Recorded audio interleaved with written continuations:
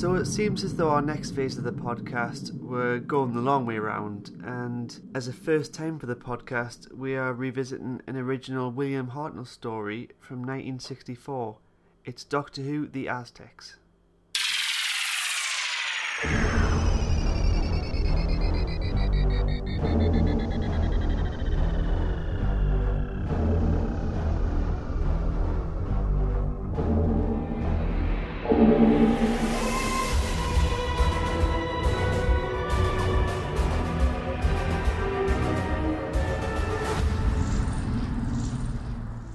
Hello, Liam.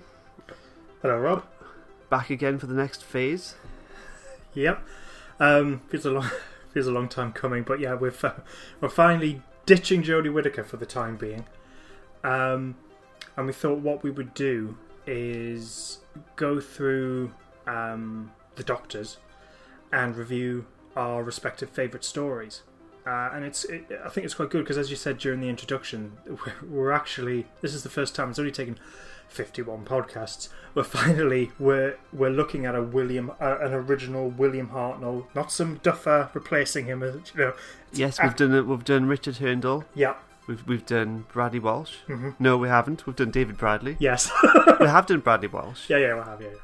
So today we're looking at the Aztecs. This was my first experience of the first Doctor. Right. Okay. And it's a very early story. It's from the first season. I believe it's the 6th serial. It was broadcast the 23rd of May in 1964. Mm-hmm. The year after the show's inception. It was written by John Lucaratti, who had wrote Marco Polo. Yep, that's right. Yep. Music by Richard Rodney Bennett, and directed by John Crockett, who had also directed an episode of Marco Polo, episode 4. I did not know that. Right, okay, that's interesting. And it's a 4-part serial, the first episode being The Temple of Evil. So before we begin that, what's your memory of the Aztecs? Well, it was quite... I think this may be my second William Hartnell, because my first was The Chase. And so I think this may be my second Hartnell. And all those years ago, I remember just really, really enjoying it. And as time's gone on, every time I revisit it, I think I've always enjoyed it a lot more than... I've always enjoyed the story, but I think I appreciate it more as I get older. And I think as we review it, it's quite a serious, well-written drama. And obviously this is back in the days of the show alternating between a pure historical, then doing a sort of futuristic science fiction story, then doing a historical, which we miss. I always have very fond memories of it just being a good story and very good acting. And in fact, when we attended our very first Doctor Who convention, because William Russell was there, I got him to sign a copy of the Aztecs. Oh, that's good. I don't remember what I got signed, but yeah, that was pretty good meeting William Russell. Yeah, that was great. In fact, because sorry to interrupt, but just remember, because we had William Russell, we had typical. My mind's actually gone blank. Who were the other two? Because we had because we had William Russell, we had Peter Purves, and I've forgotten her... Annika Wills. Jeez. Yes. I could forget that, yeah. So it was great. So when we had the interview panel, you had, the three companions, which sort of...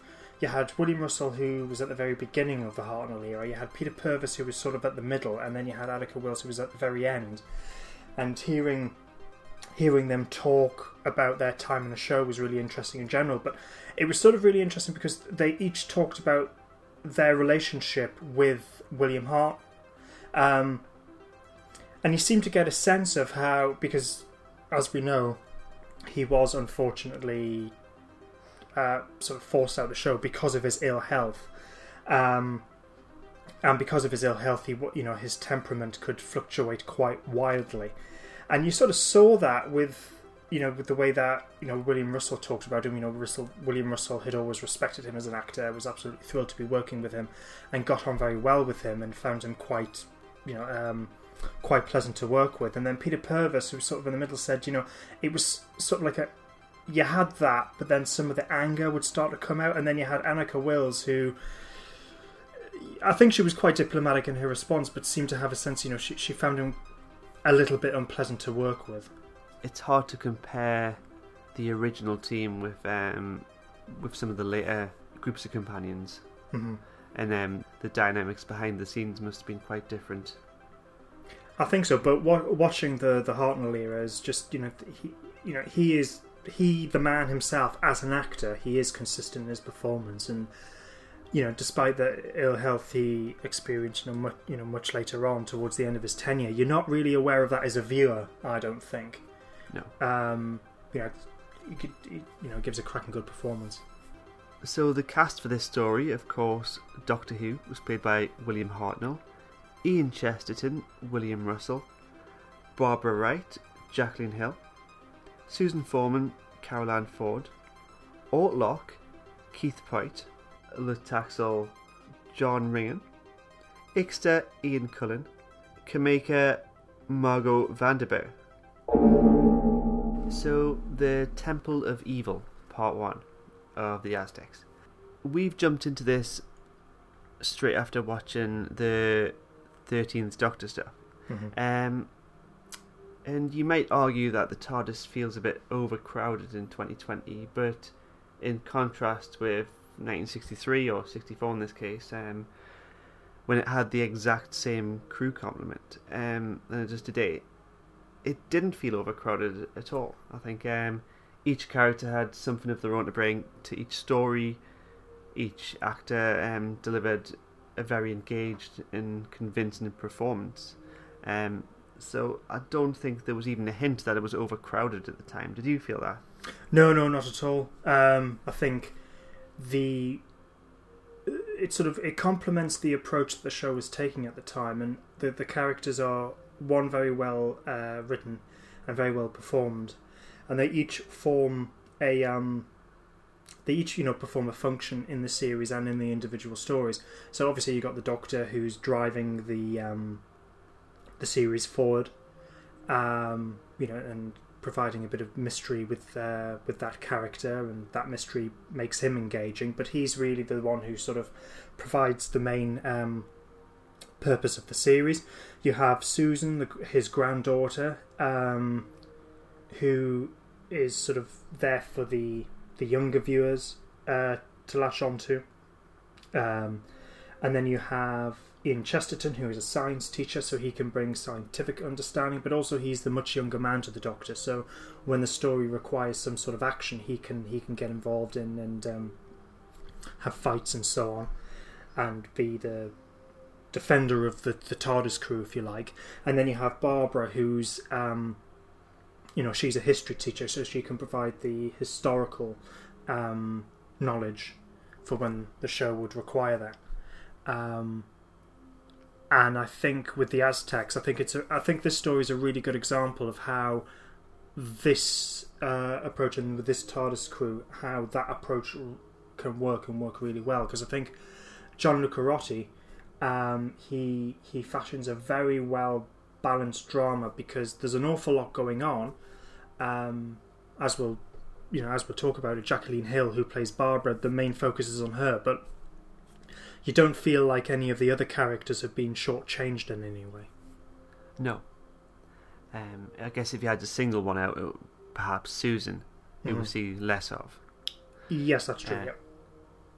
When they arrive in the tomb, Susan says to Barbara that the priest in the tomb is a man, and I think she says, how can they believe that she's a reincarnation of him if Barbara's a woman?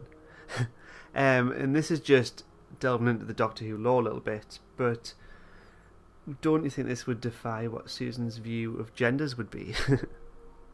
Oh, that's a good point. Yeah, Not a fair point to make on this story. No, it's not. I suppose you could argue that because if you do want to sort of going, oh, there's a continuity plot hole here, what with what the show's done since.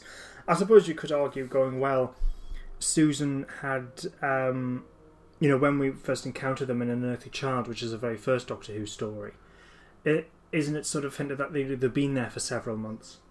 So, obviously she would understand the gender roles of the time and society that she's in. Yeah. She's well versed in history as well. Yeah. So they leave the tomb and the door subtly closes and the characters are presented with a problem. It's a very simple kind of story. They're presented with this problem. They need to get back to the TARDIS, and it's the whole workaround of how to get back there. And of course there's a solution, but there's also problems along the way. So it's a very simple but clever story. And as they walk out to the precipice of this Aztec temple, we have the backdrop, but it does feel like it has a big scope, this story, even though we're limited to a handful of sets here. I think there's the tomb and the temple, and there's the garden, and also there's where Ixta dwells, the warrior's room. Mm-hmm. I don't think there's many rooms beyond that, but it does feel like it has more scope than it probably does. Would you agree with that? Oh yeah, very much so. I think because this was this is very much a serial made in the very early 60s, and with the it's Doctor Who's well known for this, is that it didn't have the budget that it actually deserved, and for a television show which was conceived to be at the cutting edge of what television could achieve at that time with special effects and so on, which is what Sidney Newman wanted. The fact that it wasn't given the budget in order to do that is a shame. And then for most of the early years of Doctor Who, it was made in Lime Grove, which was quite compared to BBC Television Centre, was a very primitive recording studio, and it didn't have the space, and it was quite cramped. So when you're at the top, with a temple set, and you've got this painted backdrop, which is meant to be of the vistas of the Aztec city that they are in. It's supposed to be. We can quite clearly see it is a painted backdrop. But you know what? When I was watching it, I'm not bothered about that. I wasn't bothered when I was a kid, and I'm still not bothered now. I'm still sold by the design of it. I think the design of this story looks fantastic, and I think for the limited budget that they had, they really stretched it, and it looks fantastic. If you've got the DVD of the Aztecs and you're looking at the photo gallery, it has, for example, photographs of the garden set, and it doesn't look that impressive. But when you're watching the story, because of the camera angles, the way that the story was directed, you're not aware of the limitations. The story looks great. And to get to your point as well, is that we've only got these several sets, but you don't feel that the story's limited. It does have this scope and feel, and you do feel like it is grounded in an actual Aztec society. Yes, and the sets do feel very stone, don't they? Yeah, you can really. It's almost like you can feel the masonry that's went into building it, even though it's probably just a wooden set. Yeah, I did find it hard to believe that the son of the temple's architect or builder would still be alive. This kind of architecture surely would have took generations to build. I mean, look at the ancient Egyptians. They had an abundance of slave workers, and it took them quite a while to build anything. Yeah, that's true. You know what? That's never crossed my mind. Every time I've seen this story. I need to stop finding problems with this story. No. I mean, it's actually, I'm laughing at myself for because actually that's quite an obvious thing to pick up on. But I've never, when I've watched the Aztecs, I've never picked up on it. It's but actually, now that you point it out, we it's could pretty assume obvious. that the temple was built, but the tomb was completed by Ixta's father. Yeah, possibly. Yeah, if you want. Yeah. Yeah. So Barbara and Susan, the kind of muse on the culture, the beauty and the horror, developing hand in hand. So we always have these pictures in our minds of these ancient cultures. They were either quite brutal or quite civilized. And in this instance, we're showing the two sides of them.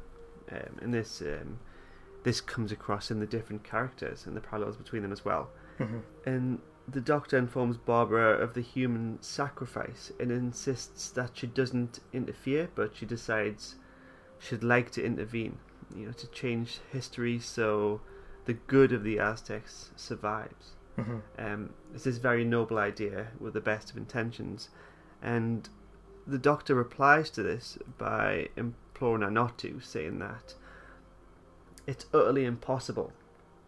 And he says, "Believe me, I know."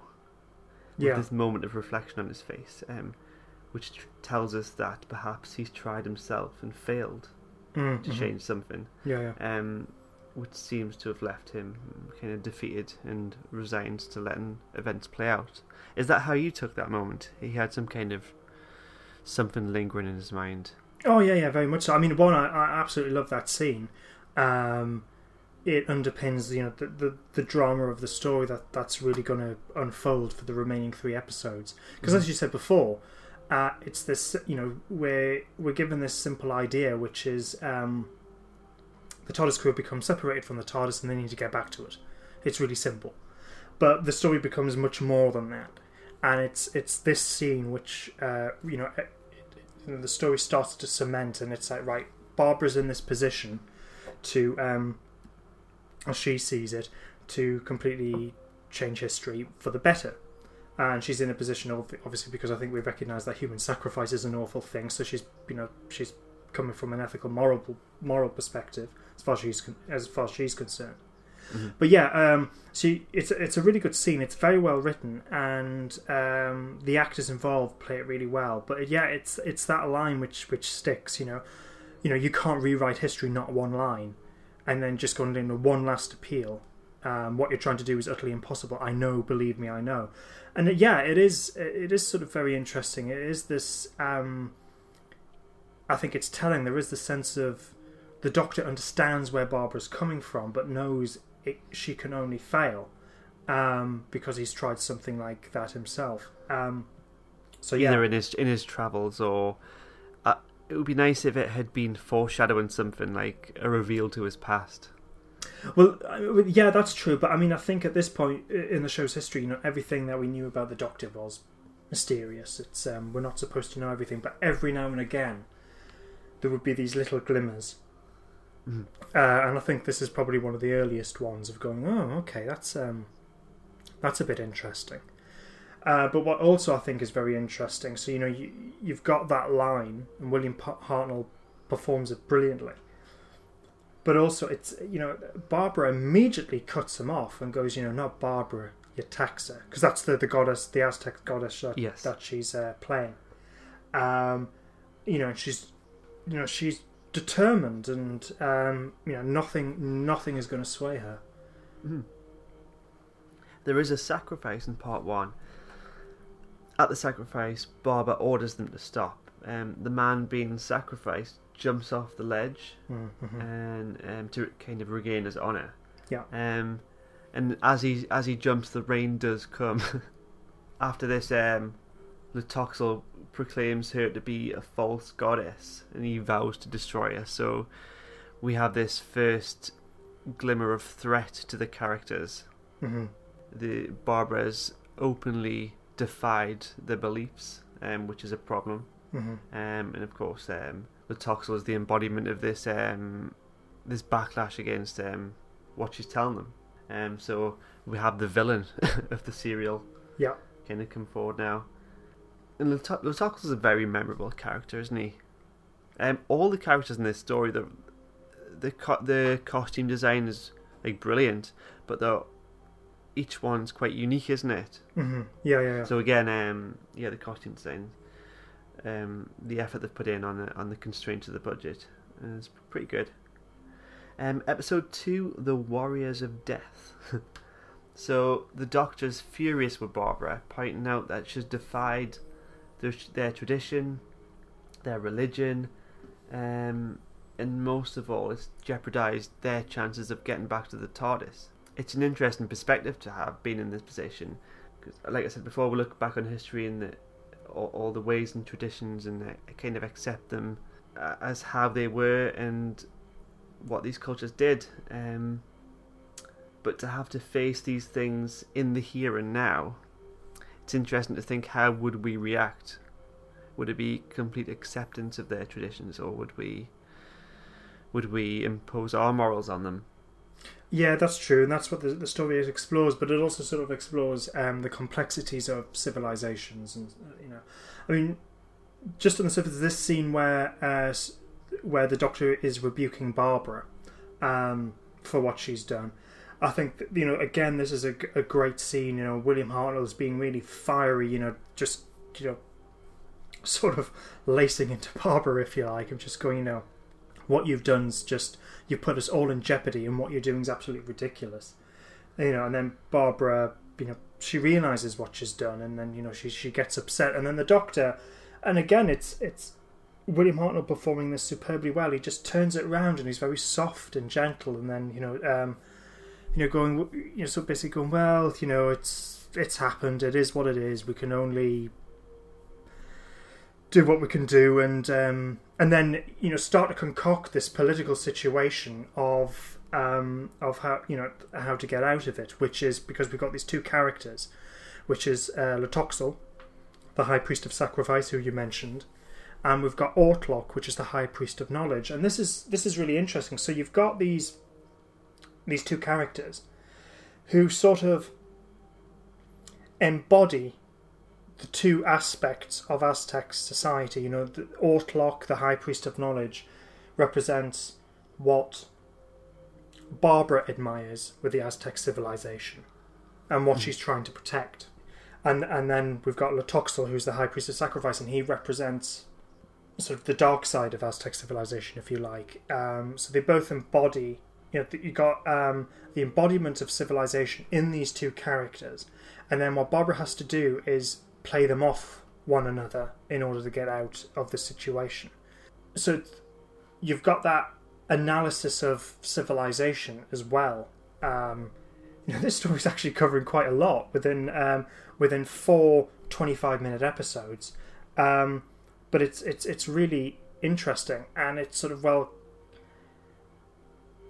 you cannot, because civilizations are complex and what have you, and can you have one without the other? And as it's pointed out later on, these are just two men. They don't represent the whole civilization as well. There's this great scene after that with Latoxel questioning Barbara's divinity. Mm-hmm. And she doesn't buckle, does she? She's like a really strong girl. Yeah, no, she doesn't. She's fantastic. And this is another thing as well, which I really like about this story, is none of the main none of the characters actually, but focusing on the TARDIS crew, none of them come across as stupid in any way. You get these are incredibly strong, intelligent, willful people. And yeah, it's a fantastic scene, and as you said, Barbara doesn't buckle under the pressure that she's under, and even later on, Latoxel even says, how can I defeat her? She's too clever. Yeah, it is a great scene. You do like it, and I quite I like the actor who plays Latoxel. He plays it very well, and even his posture. He's got this very kind of gargoyle kind of pose that he does sometimes when he's lunging over. And well, he is sort of. It is very much sort of in line of Shakespeare's, Richard III type thing. That sort of that hunched, sort of deformed, evil figure. It's a trope, but when it's done well, and that is really down to the actor performing it, because I think something like that could easily be quite cheesy, but actually on this occasion, no, it's pitched perfectly, and you recognise the trope. It's Shakespeare's Richard III type thing going on, but the actor who plays it does it brilliantly. And it's just on the right side of sort of pantomime, because anything, I think, it is so almost in the realm of mustache twirling villain of, well, if he had one, but that sort of, you almost want to boo and hiss him as soon as he comes onto the screen, but but the reason why it's he still poses a threat is because he, again, it's the actor's performance, how he's written as well, but he's intelligent as well. Mm. Barbara's intelligent, but so is he. He poses a real threat. Yeah, there's a lot of moves and counter moves between him and Barbara. Yeah. Now I really want Aztecs, the stage play. Oh, it needs to happen. Yeah, definitely. Yes. We talked about that being a great scene with Barbara, how she's so strong. And after this, it's probably my favourite scene in the whole serial. It's Ian showing Itaxa his fighting styles. And he uses more cunning, and he defends him with his thumb. He defeats him with his thumb. Mm-hmm. Yeah. And the Toxel walks in and doubts Ian's abilities, so soon exploits Ian's victory over Ixta in a plan to put them against each other in combat. Mm-hmm. But yes, I did love that scene. It is. Yeah. It is a great scene, and I love how Ortlock, his reaction to it. Again, I think this is one of the things as well, is that I think if this story was to be if it was to be done now, I suppose it would be Ryan's character who would be in Ian's position. This idea of a strong male character having to fight another Aztec warrior. But I think the way it would be played now would be probably a bit more comedic and Ryan trying to get out of the situation. But what we have here, I think, places it very much in the time of the early 60s, because Ian, he's this very capable, intelligent, but strong character. It's funny because in the first episode, when he said, "Look, you can be in charge of all our armies," and to refuse such an honour would be very odd. The Doctor tries to get Ian out of it, but Ian recognises, well, if we start arguing down that route, it would cause too many questions, and so he takes the initiative and going, it's too great an honour, I accept. And given the age not only of William Russell, but the character he was playing, Ian's character could have fought in the Second World War, and I think just something that crossed my mind on the with this viewing of it, and sort of ones in recent years, because he doesn't shrink from having to defend himself. No, and that didn't occur to me. I thought, where's he learned all these fighting tricks? Just like the Coal Hill Arms down the road, a few bar fights. Well, yeah, possibly. I mean, that's sort of a possibility. But what comes across my mind is, he potentially could have fought in the Second World War. So the Doctor's in the garden with Kameka. Mm-hmm. He's kind of making his moves to get into the temple, but it turns out the Doctor's a bit of a flirt. Yes, he is, and I think, I love this story, and what you were saying with what your favourite scene was, and yeah, I get it, because it is absolutely fantastic. But I think my favourite moments of the story is between the Doctor and Kameka. I just think they're really delightful, and William Hartnell plays it really well. But yeah, there is that sort of gentle flirting. It is sort of played a bit for laughs, but it is also quite sweet to watch. But it also adds a purpose narratively, because there's a lot of danger and drama, and this provides, I think, just a nice change of pace and it provides a bit of a nice change of pace.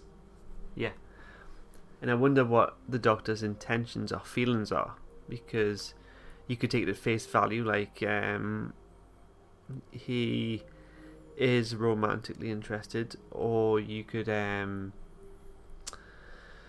you could take it on some other level, like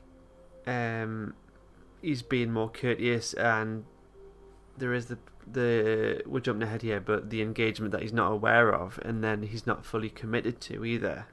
There's a bit of uncertainty here about what the Doctor's feelings are. Mm-hmm.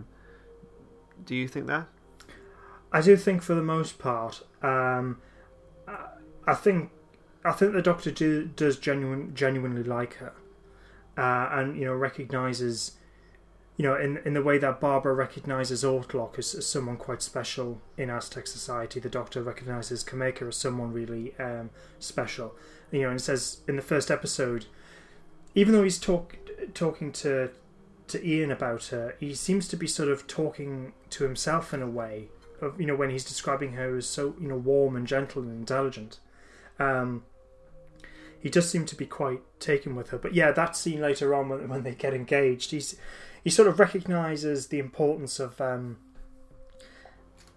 Aztecs making hot chocolate for each other. But I think he just thinks, it's just a way of showing friendship, not realising actually it's a marriage proposal.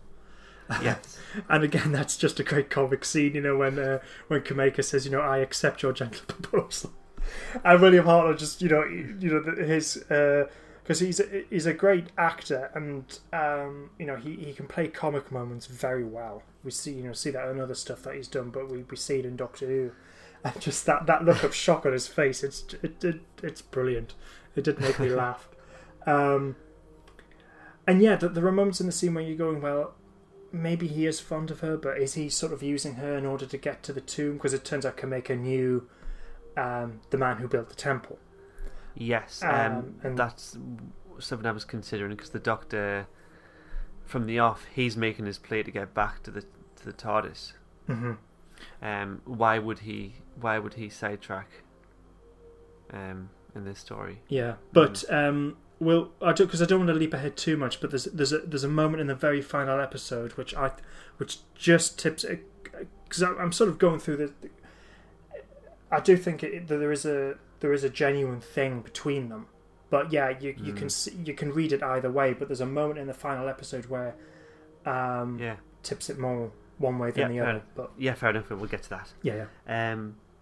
So anyway, Ixta is looking at his club, kind of dwelling on the attack from Ian, and he kind of feels his back. So he's feeling a bit inferior or insecure, or he's this great warrior, isn't he? Yeah. Well, yeah. I mean, if you were this fantastic warrior, you were confident in your abilities, and you're that close to winning the ultimate honor of being in control of all the Aztec army, and someone's defeated you by just giving you a tighter grip on the shoulder with a thumb, you would feel a bit of a chump. Cameca comes to see him, and surprise, surprise, it turns out that Ixta is the builder's son, who the Doctor wants to meet. Mm-hmm. Susan's been made to study the code of the good housewife. She also rebels against the idea of being told who she'll marry. Mm-hmm. So this is the first part of Susan's narrative in the story. Yeah, it's true. Yeah. Well, actually, because it's just something I want to point out.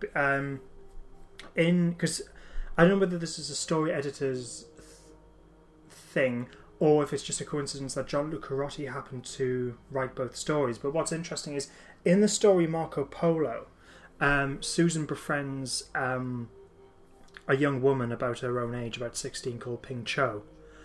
And Ping Cho, she was forced into an arranged marriage. And Ping Cho and Susan become friends, and that thing about being in a forced arranged marriage is talked upon, is commented upon in Marco Polo. So I find it interesting that it works on its own. You don't need to know this about Marco Polo. The character development and the threat of what later emerges in the Aztecs works if you just watch the story on its own. You don't need this prior knowledge, but I do think it's interesting that you have that in Marco Polo, and now it sort of seems to be reflected in what Susan's going through in this story. So you think that's had an effect on her in this story? Yeah. Mm-hmm. Yeah. And Susan does kind of play along initially with the studying, doesn't she?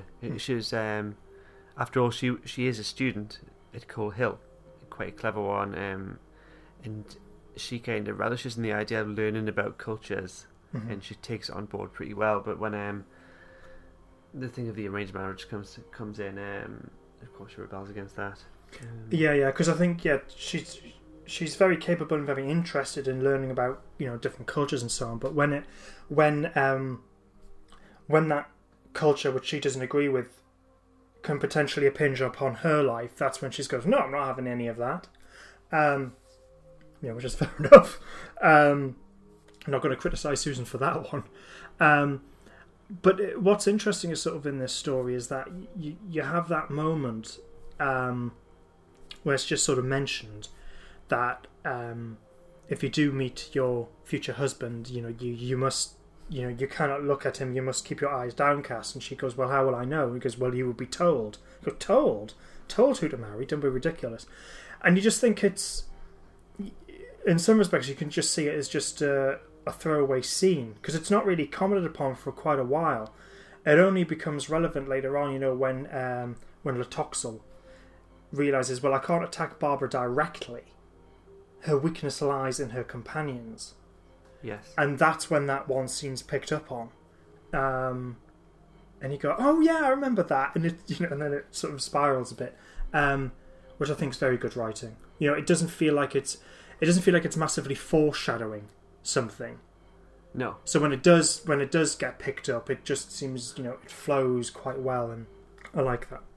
Yeah, it serves a purpose to get her in trouble further down the line. Yeah. So, Ixta comes to see the doctor in the garden, and he agrees to give him drawings of the temple, but he also seeks his help to win the fight. It's worth pointing out here that the doctor is willing to meddle to get his own gain. Does that have any bearing on the way Barbara wants to meddle? No, not really. Well, it's sort of interesting, it's the action that everyone has to take now because of Barbara's reaction. It goes back to that scene, when the doctor's rebuking her, and then, she gets upset, and then it's actually the doctor who says to Barbara, look, right, this is the situation we're in now, we can get out of it, but what you're going to have to do is you're going to have to be on the ball, and you're going to have to play Ortlock and Latoxel off each other. In order for us to get out of this situation, you're now going to have to sort of get your hands dirty and make the situation political. So it's the doctor who says that, and then Barbara, does that. So it's sort of right, this is a situation we're in, this is what we're going to have to do in order for us to get the hell out of here and just get to the TARDIS and leave them to get on with it. So I think it's consistent. We get a first good chat with Barbara and Ortlock. She's asking him about his feelings of her actions. He's open to accepting the changes and says that his faith in the gods won't falter. Yes, it shows a good difference of opinion between the individuals rather than giving this singular view of an entire culture, which I like. It gives some good dynamics. It's not just blind faith or disbelief. It's a very broad kind of outlook on the faith. It's just human nature that we're being presented with, not just the view of one culture. With it being a historical story, they don't give it they don't brand it as one kind of view. No, that's true, and yeah, it is sort of balanced. The Aztec civilization had, many remarkable things, but the things that we can be quite horrified by. It had. At the very heart of its civilization, it had, violence at the heart of it. Was it forever doomed because of that? And as you said, well, as we both talked about, is that, we got Latoxel as the High Priest of Sacrifice, and he represents the savagery of the Aztec way of life. He has a guarantee of power through the fear generated by sacrifice, if you like, although... the way sacrifice is seen as a very honourable thing. So if you're the person to be sacrificed, it was deemed a great honour. which is explained in the story. You know, we have the perfect victim, you know, and he is, you know, all his, you know, he's basically looked after for the last few days of his life, and all wishes of his are guaranteed. So you've got that thrust through Latoxel. Then you have Ortlok, and he's the complete opposite. You know, he realizes human sacrifice is not necessary, but is simply a tool to rule. Mm-hmm. And that's what, you know, Barbara's action trying to play them off, you know, one another. I think, you know, it's done really well. But again, this, you know, this sort of comment on the civilization itself, it's historical, so we, the audience, are learning about it, but we're also thinking and questioning it as well. So it's very engaging on that. Barbara does something quite brave. She gives Ortlok a prophecy, you know, the fate of the Aztecs, and she does promise a brighter future if they abandon the sacrifice. So she's made quite a gamble here. She's given them a lot of information about the future, I guess, that the civilization will be doomed, and kind of given them an ultimatum, you know, change or die, really. Well, yeah, no, that is exactly what it is. And I mean, yeah, because it was when Cortes lands with the Spanish, their first reaction to the Aztecs was, it was a different civilization, but there was, you know, they seemed to get on and be quite friendly. It was when, because obviously keeping in mind it's, you know, Western civilization and, you know, Catholic, you know, and I think the reaction that we would have if we saw it, you know, the human sacrifices and seeing inside the, you know, the temple, they freaked out and thought, you know, this civilization is evil and needs to be destroyed, and that's what happened. So what Barbara's saying is true. You know, if you got rid of the sacrificial element of your society, everything be hunky-dory. So when the Spanish arrive a few years down the line, they're not going to be freaked out and everything will be fine. But of course it's the big question though. It's like what I was saying before is that, but it, you know, that thing that she's questioning and, you know, finds abhorrent is at the heart of Aztec society. Yes, there are you know, there are things that you can admire about it, but it's all one and it all ties in. And it's sort of interesting because we one of my favourite scenes is I think it's in the final episode. It's between Barbara and Ian, who haven't had that much interaction in the story, because of where they've been placed and what they've been doing. But then you realise, sort of like, well, Barbara's perception has been that Ortlok is the chap who represents Aztec society as it is, and Latoxel's the odd man out. But it's actually Ian who goes, look, if you were able to step back and observe things objectively and experience, you know, things on the ground like we have, you'll realise, actually, no, Ortlok's the odd one out. He's the remarkable one. He's the one who's able to, you know, to listen and consider things. It's Latoxel who sort of represents the way things are going, and, you know, I like that scene a lot. And it's sort of, you know, it's cohering the story a bit. And you know, it's sort of like one of those scenes where it's a great moment of realization, and it's great character interaction. But in a really interesting, engaging way, it basically goes, and this is what the story's about.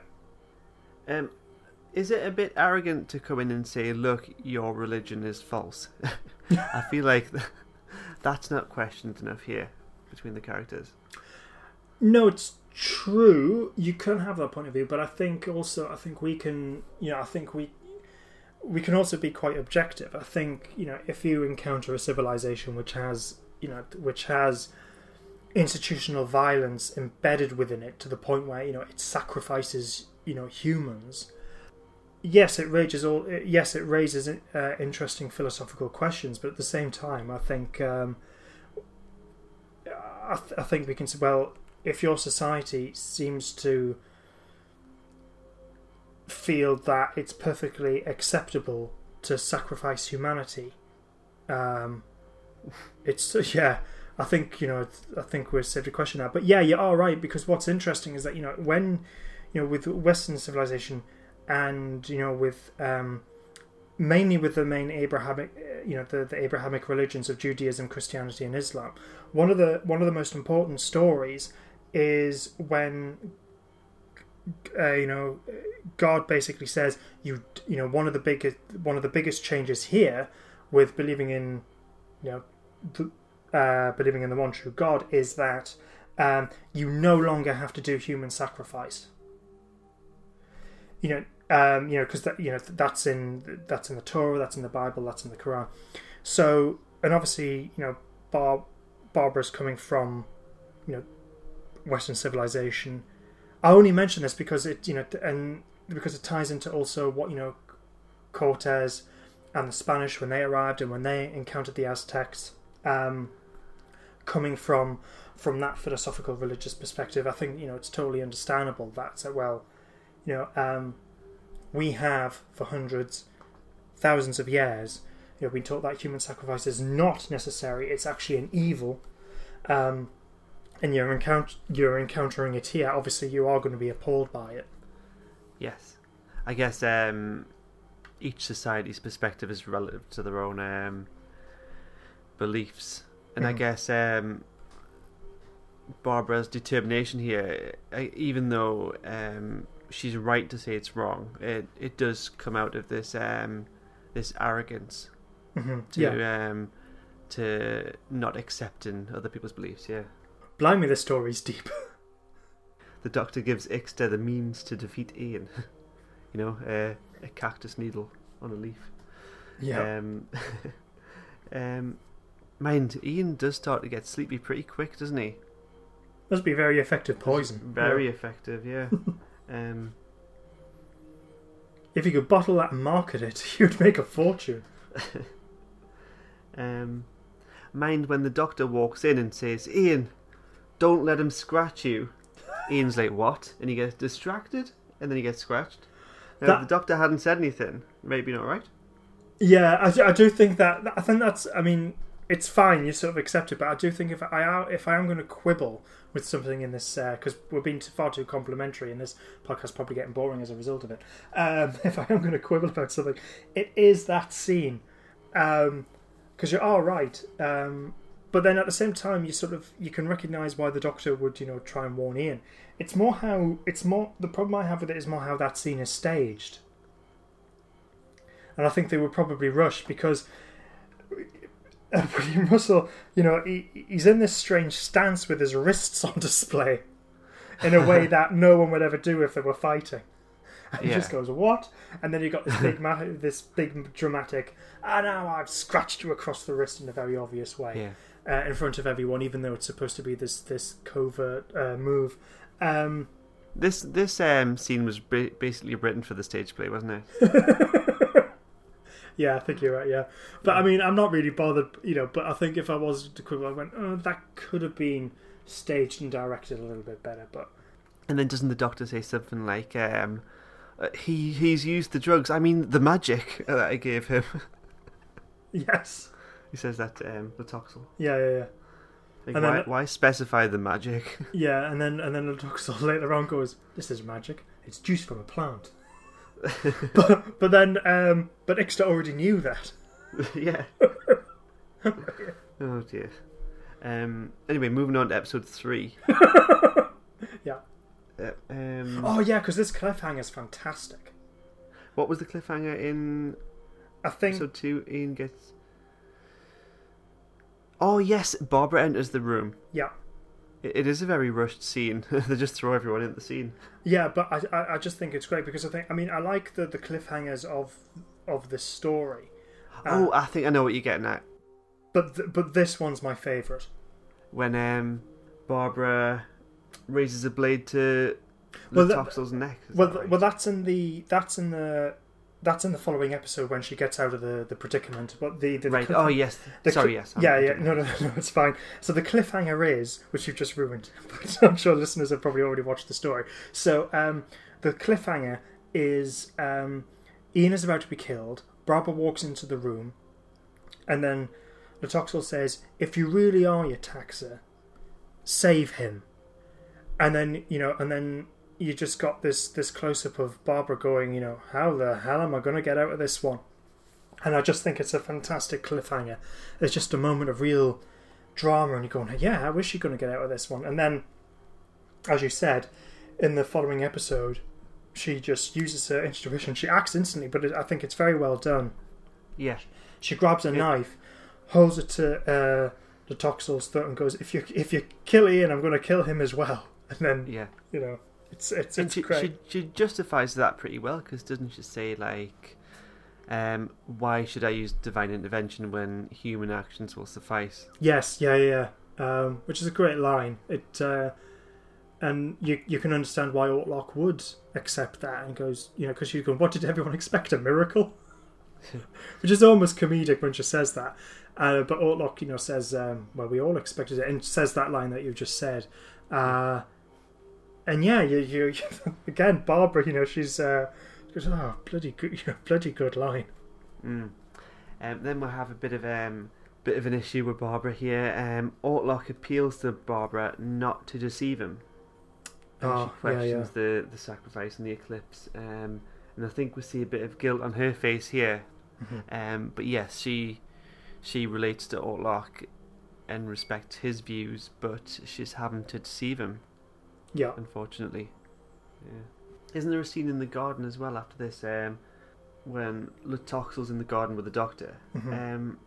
Does the doctor say that she's a false goddess at this point to him? No, he doesn't. But he implies it. He sort of implies it, because we the audience know the truth. And at this point, Latoxel has his doubts, but nothing's been sort of nothing's been concretely said. But he's having this interaction with the doctor, and I think this is a very well written scene.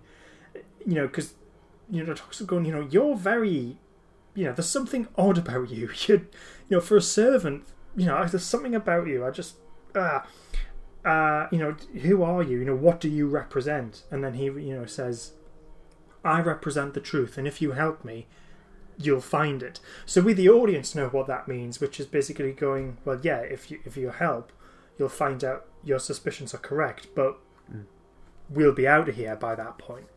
But yeah, it's a really well written scene, where you've got the villain of the story trying to understand, one of the main characters. It's great. Ian wakes up with Ixta there with him, and an interesting friendship is born here. Ixta's quite an honourable person for the most part, and he feels no need to deny Ian the respect that he would treat a fellow warrior. Yeah. So yes, he's not going to just kill him outright, which is interesting. Yeah, but the bit that I love about that scene, so it's just going, we can be friends. And it's like, right, okay, whatever.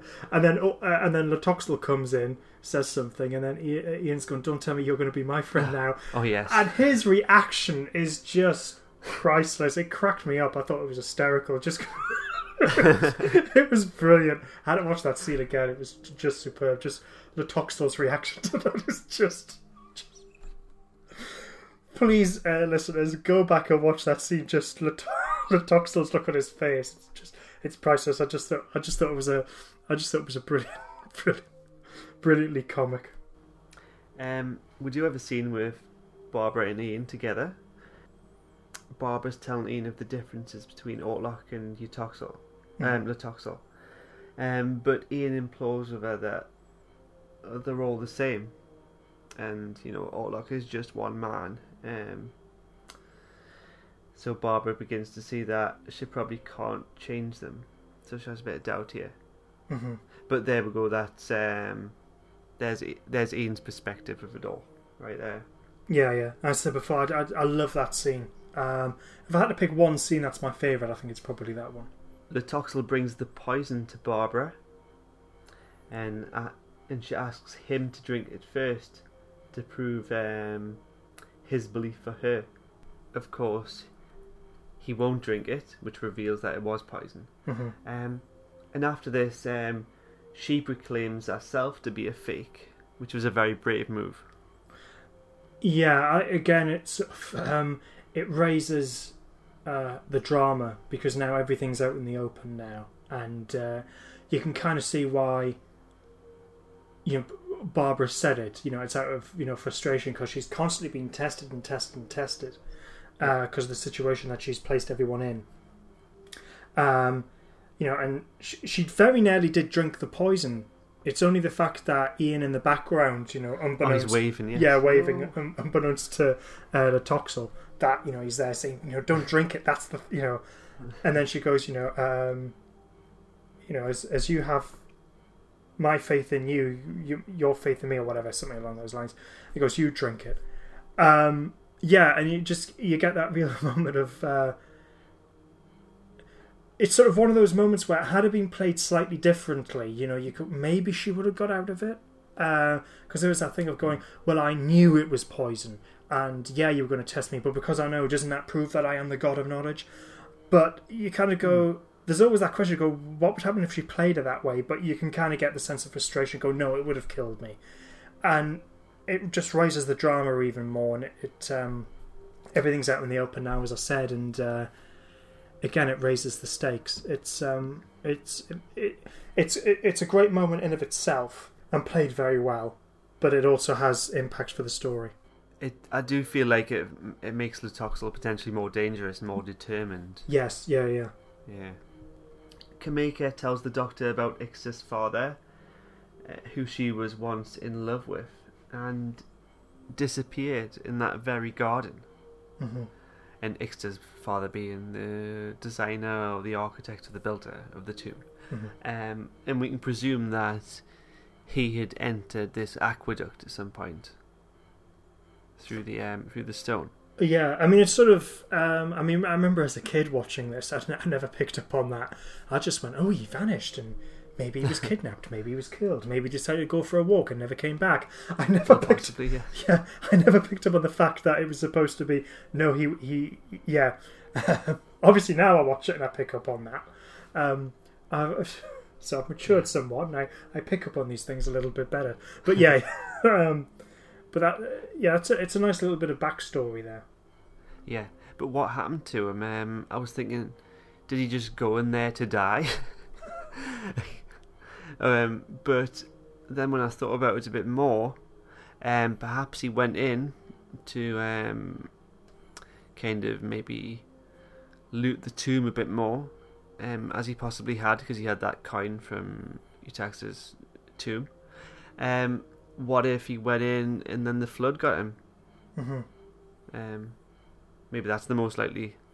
Yeah. I mean, I think that's what I pick up on the fact, because it's interesting that she's got this token which came from inside the tomb. So obviously he'd been in, looted it a bit, and decided to go back. Yeah, but I think it's inferred quite strongly that he probably did drown. Lutaxel further manipulates Barbara by saying they're going to discipline Susan, but he doesn't explicitly say it's her. And again, that's just that wonderful evil moment. When Barbara quite innocently goes, I want everyone there, including Susan, and then and then just going, yes, they'll all be there, including her, and it's just going, yeah, because you're the one you're planning to. But it's an obvious thing to do for the film, but it's just a great moment. He's just going, oh, you evil toe rag. But yeah, it's great. And again, the actor just plays that part really, really well. It's great. It's typical evil stuff, but yes, you can't help but love it. It works really well. The Doctor brings Ian the coin with Utaxa's symbol on it. Mm-hmm. And then they just agree that there must be a tunnel to the tomb from the garden. They just come to that conclusion. Fair enough. Well, I think I know what you're saying. I can sort of buy it, because it's this sign of going, well, the symbol of Utaxa, wherever that is of importance. And then the Doctor's going, well, because we've seen him inspected before he received that token. Because he knows that there's something special about that particular slab. And this little thing is going, yeah, I think this is... So I can kind of buy he would come to that conclusion. But the best moment here, I think you'll agree, is when the Doctor reveals that he got it from his fiancée. Yes. So it was nice to see Ian laugh for a change. Nice bit of humour. Yeah. just casually dropped it. He's going, where did you get this? Oh, just my fiance. And he just goes, oh, I see. Yo, what? It's a nice light-hearted comic moment, and both actors play it really well. In retrospect, I think we would have loved a bit more humour in this, more moments like this. Yeah, I think probably because it is those moments between the Doctor and Kameka which provide that levity that the story needs. But then because of the way that things progress, even that becomes sad. But we'll get to that. So episode 3's coming to an end soon. The Doctor and Ian remove the stone, the polystyrene stone, and and Ian enters the passage, but Ixter's been watching the whole time. Yeah. He approaches and replaces the stone, revealing that it comes from the river in the mountains. Is that right? It's some kind of aqueduct, and it would flood the garden otherwise. So he closes it. Yeah. And the Doctor's pretty helpless to stop him. I mean, it's only polystyrene, Doctor. Jeez. Yeah. I mean, it is. I mean, I've got to give all credit to the actors trying to act like that thing's heavy when clearly it isn't. That's difficult. And I think this is one occasion where the actor playing Ixter is better at doing it than William Russell is. I guess so, yeah. So yes, the whole place starts to flood. Although it doesn't look like much of a bad flood, does it? No, well, not to begin with. But I mean, if that thing's just left, obviously it's going to rise. But at that moment, it's just splashing his feet. Yeah. Which we get a close-up The of. Doctor's frantically saying, no, Ian Chesterton's in there and all this. Yeah. So Ian finally enters the tomb. Mm-hmm. Didn't get washed away after all. He ties the rope to the door mechanism so they can return through. Yeah. Then he goes through, and shortly after this, Ian goes off to rescue Susan. Mm-hmm. And I like that moment where he surprises Ixter from behind. Yeah, that's good. Knocks him out. So finally the four of them are reunited in the Utaxis kind of throne room. And they try to reopen the tomb, but they don't have any luck. The Doctor needs a pulley, but they don't exist. No, because the Aztecs never invented the wheel. Oh.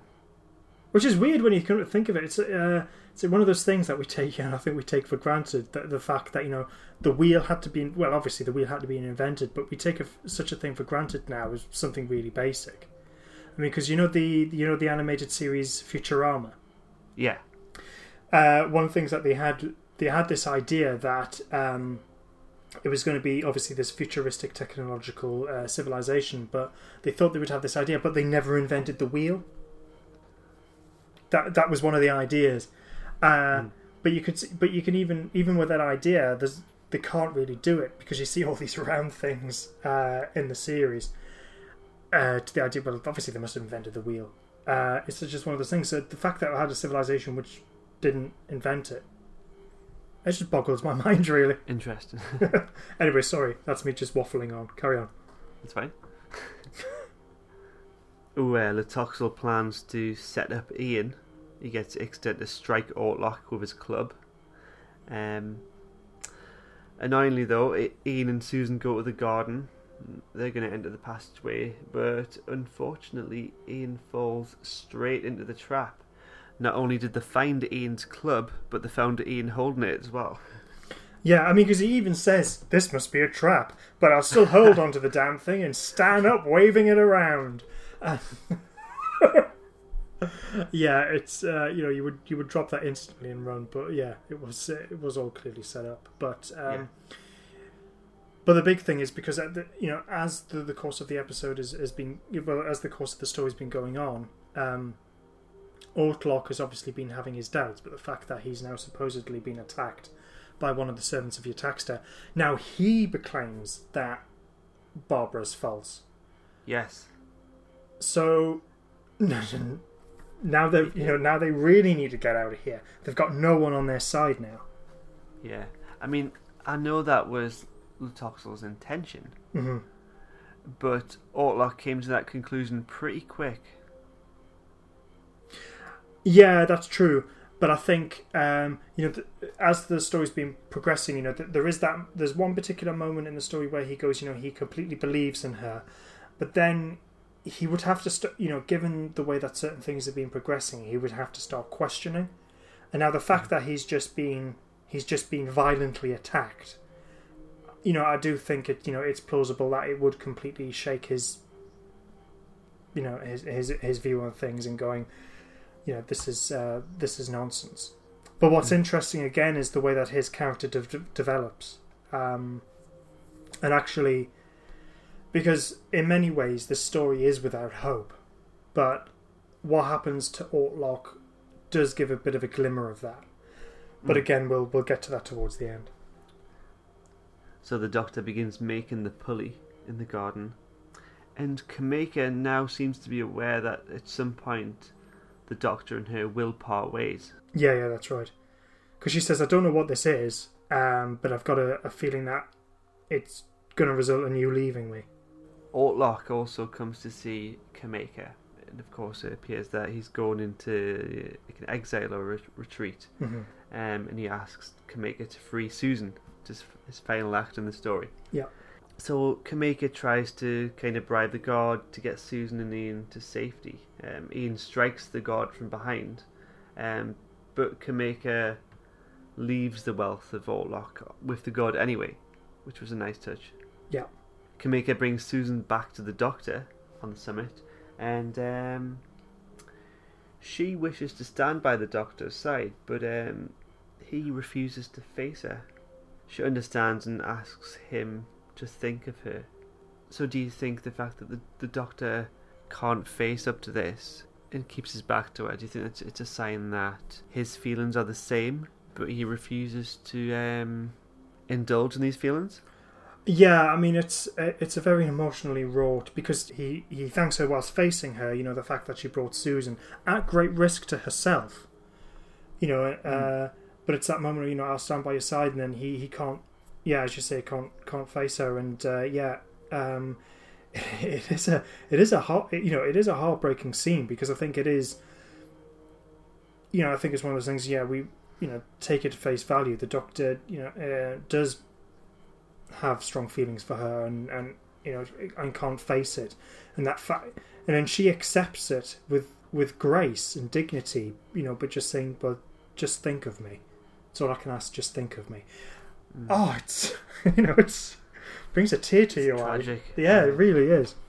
That guard that was guarding Susan, Ixter kills him. Yep. We don't see the kill and blow. We just see him raise his club. But yeah, we're at this point in the story now where things are really picking up a pace, where we're coming to the end of it now. Everyone's in a desperate situation to win. So obviously we've got the TARDIS crew who are desperate to get out. I mean, they have to, because otherwise they're going to be brutally killed.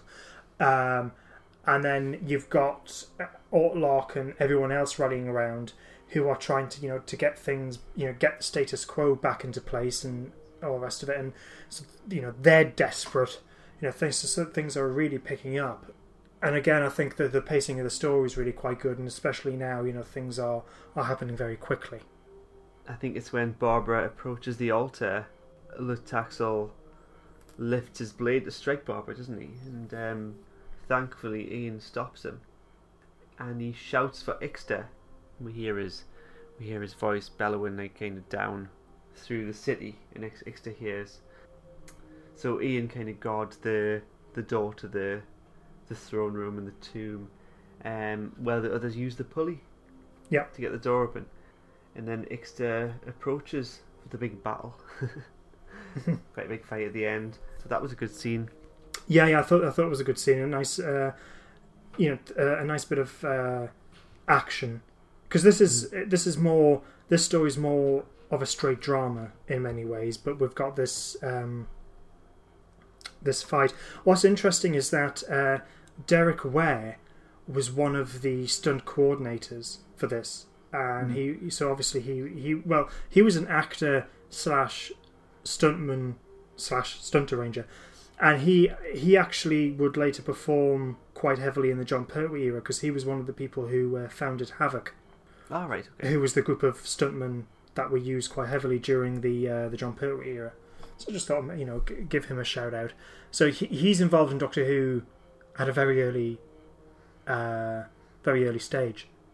So yeah, he arranges this fight, and it's quite well handled. Yeah, it's quite heavy-handed. It's mainly the clubs and the shields. Mm-hmm. Yeah. But after this brutal fight, Ian throws Ixter off the precipice of the temple. Yeah. And he falls to his death. And we'll see him kind of squirming on the floor and finally dying. And then we have this nice moment where Ian stands alone on the summit, takes his helmet off, and takes one last look towards this lost kingdom. Mm-hmm. And then turns, and the tomb door opens. So finally, they've got to safety. Yeah, but again, I think it's again very, very nicely done, the way that even getting to the TARDIS at this late stage in the story was very high risk, because no sooner have they got in, the Toxel and all the guards just arrive as well, so they've just escaped with the skin of their teeth. So again, so throughout this entire story, even right up to the end, that sense of danger was just constant. It never let up. Like you said, Toxel enters with the guards, but he has more pressing matters, so he decides to let them go. Yeah, because I think he knows, well, they've gone now, I don't have to consider them. The status quo's now back in place. Right, I can now get on my job by killing people. And that's what he does. So it's not the last thing we see, but the last thing that we see in the main location of the story is him, raising his knife up to kill the perfect victim. And unfortunately, Barbara stands in the tomb telling the Doctor that she's failed. Yeah. Toxel won, and she betrayed the one man that he trusted, Ortlock. But the Doctor insisted that they hadn't to fail, and that she's actually helped Ortlock find a new path. Yeah. So some good has come out of this. Yeah, and that's what I was talking about before when I was saying, there's that little bit of glimmer of hope at the end of going, right, yeah, they completely failed, but but they had to. But actually, it's through their actions that they saved, one man, which was Ortlock. Yeah. And actually, that's something, it's there, it's here in the Aztecs, but when you think about it, it's there in the modern era of Doctor Who in much greater abundance, but it's here in the Aztecs. The Aztecs got here first, if you like, does it really well. But it's sort of interesting, when you look at stories like the Fires of Pompeii. That was the thing at the end, and it's actually the companion who goes, can't we just save one person? And they say Peter Capaldi. But it's that thing of going, if you it's sort of that thing, if you save one life, you save the world entire. And that's the glimmer of hope that this story has. And it's quite nice. But then we also have, I think, quite a nice touching moment as well. We've got the Doctor who's handling the token that Kameka gave her. He puts it down, about to walk away, and then turns back, snatches it back up, and stuffs it in his pocket, and then goes into the TARDIS. Mm-hmm. And for me, that's the final selling point of going, he did genuinely care for her. That's a nice touch. But yeah, I think, that is a nice touch, but it's an interesting story because it's there's very it's actually quite a very serious drama, and there's no, as I said, there's no let up in the pace and the constant threat, but it's like everyone is doomed in this story. Even Kameka in the final episode, when she's commenting upon the whole of Aztec society, and you're saying, even she says, we are a doomed people, there is no turning back for us. And it's she recognizes that, and we know when we see the fact that the last thing that we see of an Aztec person in this story is Latoxel sacrificing somebody. You could argue, well, is this John Lucarotti actually making a comment of that given what Aztec civilization was like, and it had this thing at the very heart of its society, that the only logical conclusion was for that form of violence and brutality to just go more and more and more. The fact that Barbara says, I foresee a time when 1,000 people will be killed in one day. Is this John Le Carotti's comment of going, that was the logical conclusion? It could, the fact that this society had this at its heart, it could only go that, possibly. Maybe we're looking too much into it, but there's an awful lot in this. But there is an awful lot in this story, and it is very interesting. But at the end, the fact that we have you saved Ortlock, that's nice. The Doctor, yes, it's sort of heartbreaking in some respects, but we saw the Doctor form a bond with somebody, which means an awful lot to him. That's quite nice, and that's how the story ends. I know we joked earlier that it would make a good stage play, but I think I would love to see this as like a cinematic retelling of the story. We've had 2 Dalek movies, although I can't really imagine Roy Castle and Jenny Linden's versions of Ian and Barbara overcoming the challenges in this story that this story presented with the characters. It's not to say that those characters aren't capable of great things, it's just the 2 versions hardly compare to the... No, I mean, they are completely different. Yeah, I mean, I suppose having Roy Castle, he plays a more comedic version of Ian, doesn't he? Even though he can just play joking about it, saying, you could do a stage version of this, but you could, but it would be more, a serious stage play, because there are, saying that Le Toxel has this sort of Richard III Shakespeare thing going on, but actually, there were quite a few moments in this where the dialogue did feel, very Shakespearean. There's a scene where, Le Toxel is, he is trying to arrange Ixta to have a fight with Ian. And what he does is he uses the perfect victim, whose every grant has to be, every wish has to be granted. Mm-hmm. That whole scene with Le Toxel, Ixta, and the perfect victim, the way that scene is written, if you just listen to the dialogue, and I'm not exaggerating or whatever, I genuinely mean this. I think the dialogue in that scene is very Shakespearean. It's the writing in the story is that good. Right. Inspired or incidental? It's probably. It may be inspired by Shakespeare, but there's something. I'm picking on that scene because that's the scene where it stands out the most. Just the way that the lines are written, and obviously how everyone performs it heightens it as well. But the writing of the story is just excellent. It's really, really good. So over on Twitter, we started a poll today. How would you describe the Aztecs? Fantastic, quite good, okay or poor? And 57% voted fantastic, 32% quite good, 7% okay, and 4% poor. Who are these people? Who are these idiots? Jeez. Fair enough, each their own, but it's... I can understand how some people may... because it's... if you compare it to modern day television, the pacing of the story, even though I was commenting on how it's quite good, which I do think it is, but compared to modern television, it is at a much slower pace. Yeah. So maybe it's coming from that perspective. I can see how people would say, yeah, it's okay. But it's black and white. Some people might think that's just unbearable. Oh, these idiots. I don't even notice. No, it's... I'm not bothered because I know some people do have if something's in black and white, they just cannot engage with it, which I think is a shame, because I think black and white television and black and white films can have an atmosphere and a style which is unique to the fact it is black and white. I still find it engaging. If the story's engaging and the acting is good, I'm not bothered whether it's black and white or not.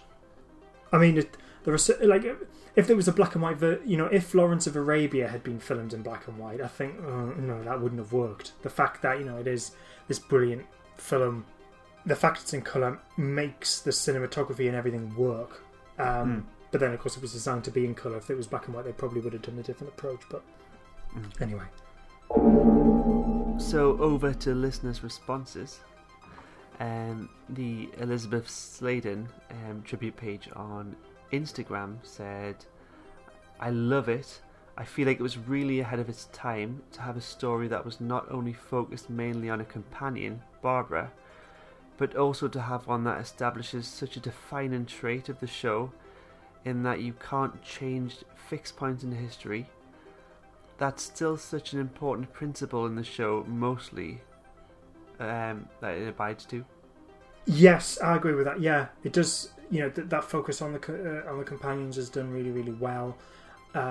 It's like what I said before. The other thing is if you save one life, that's important, and that's very much a part of a modern era. It's certainly from the David Tennant era onwards, and that's here as well. So yeah, I think that sums it up quite well.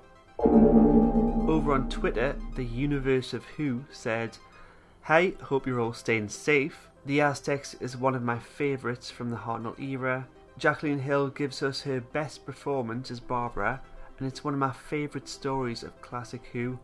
All the companions get their bits to do, and the villain is exceptional. 8 out of 10.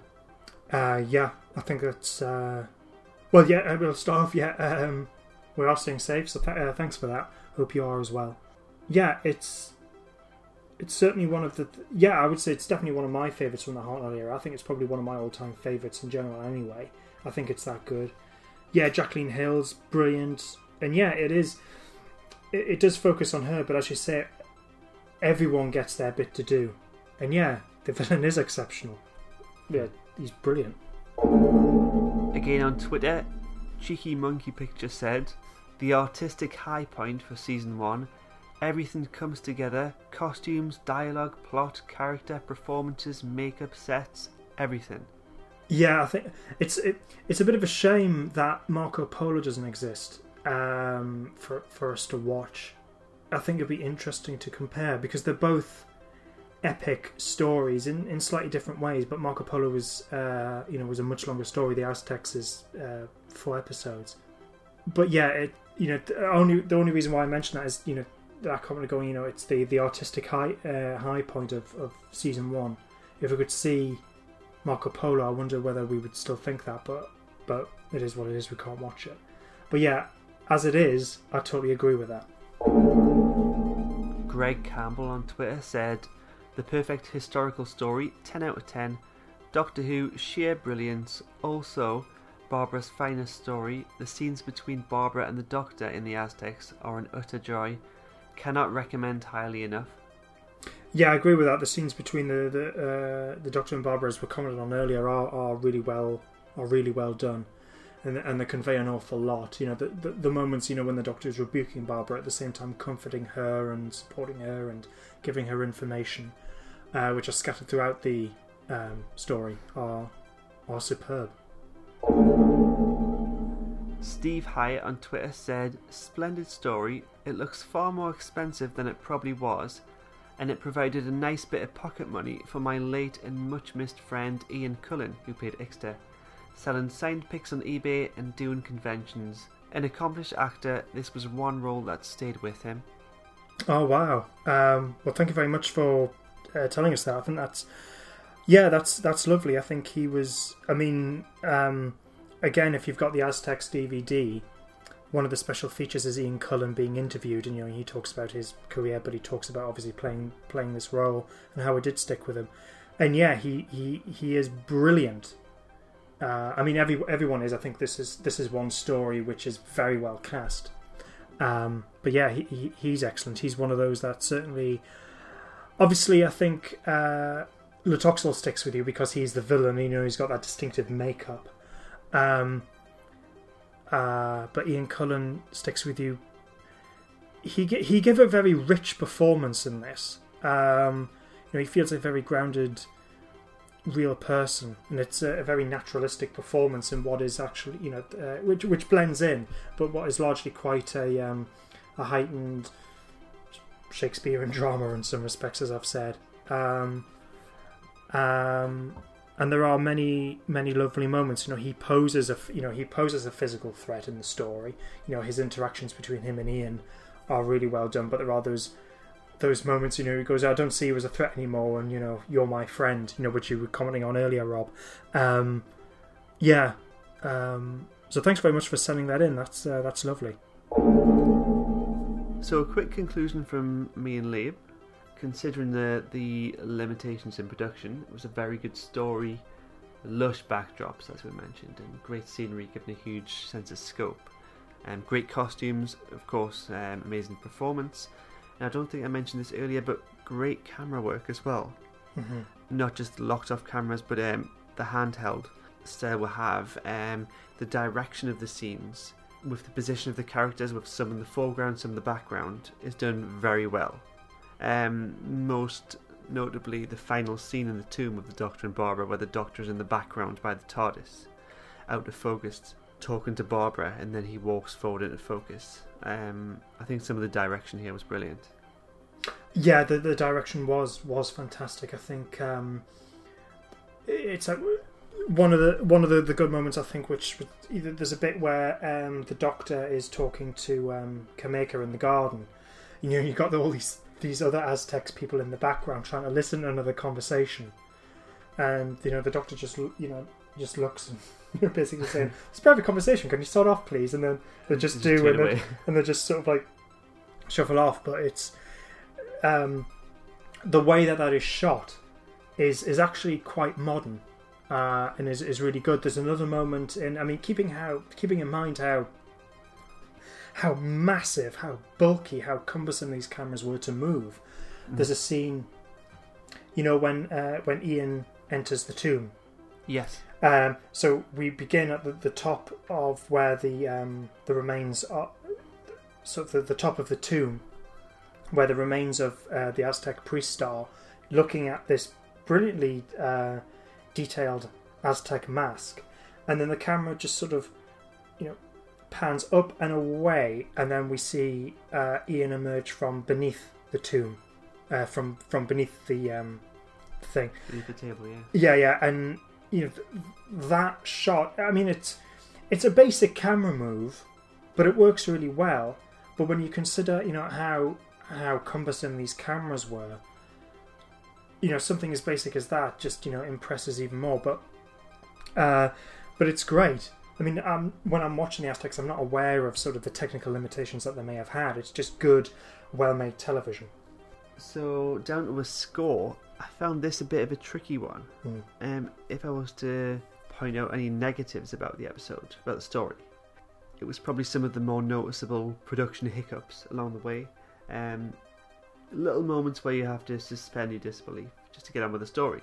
You mentioned earlier the panning of the camera away from Utex's mask on the table. Yeah. There's a scene like that where the camera pans away in episode 1, and you can see the shadow from the camera. Of course, we'll have all these hallmarks of Doctor Who where we have the odd wobble here and there, but these issues are they're just native problems with television production. With regards to a score, I couldn't. That's the only negative I could really find. That aside, I did decide to give it a 10 out of 10.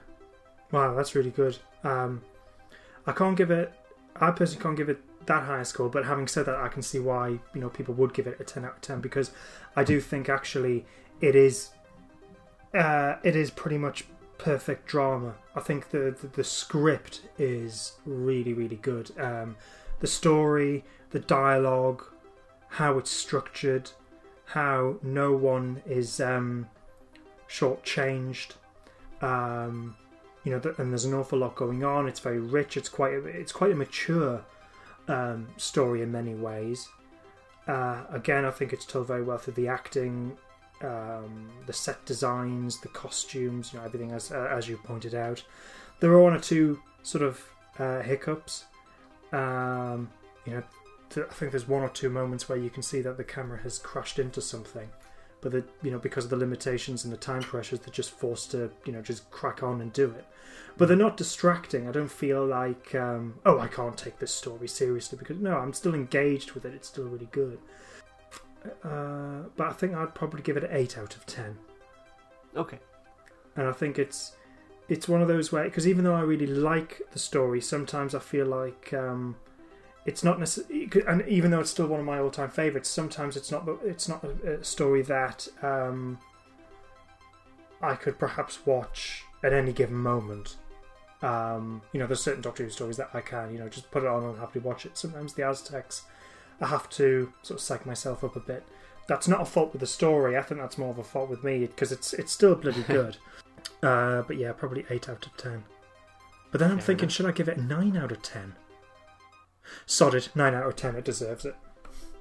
At some point, we're going to have to say first answer only on this podcast. I keep changing my mind and meeting in the middle. Yeah. Well, I think that's it for today. Liam, would you like to reveal what the podcast will be about next week? Yes, so The Aztecs is Rob's favourite William Hartnell story. So next week we will be looking at my favourite William Hartnell story, which is another historical, and maybe a bit of a surprise because it's a story that isn't complete in the archives. We only have 2 of the 4 episodes we can watch, which may prove interesting in our review of it. It's The Crusade.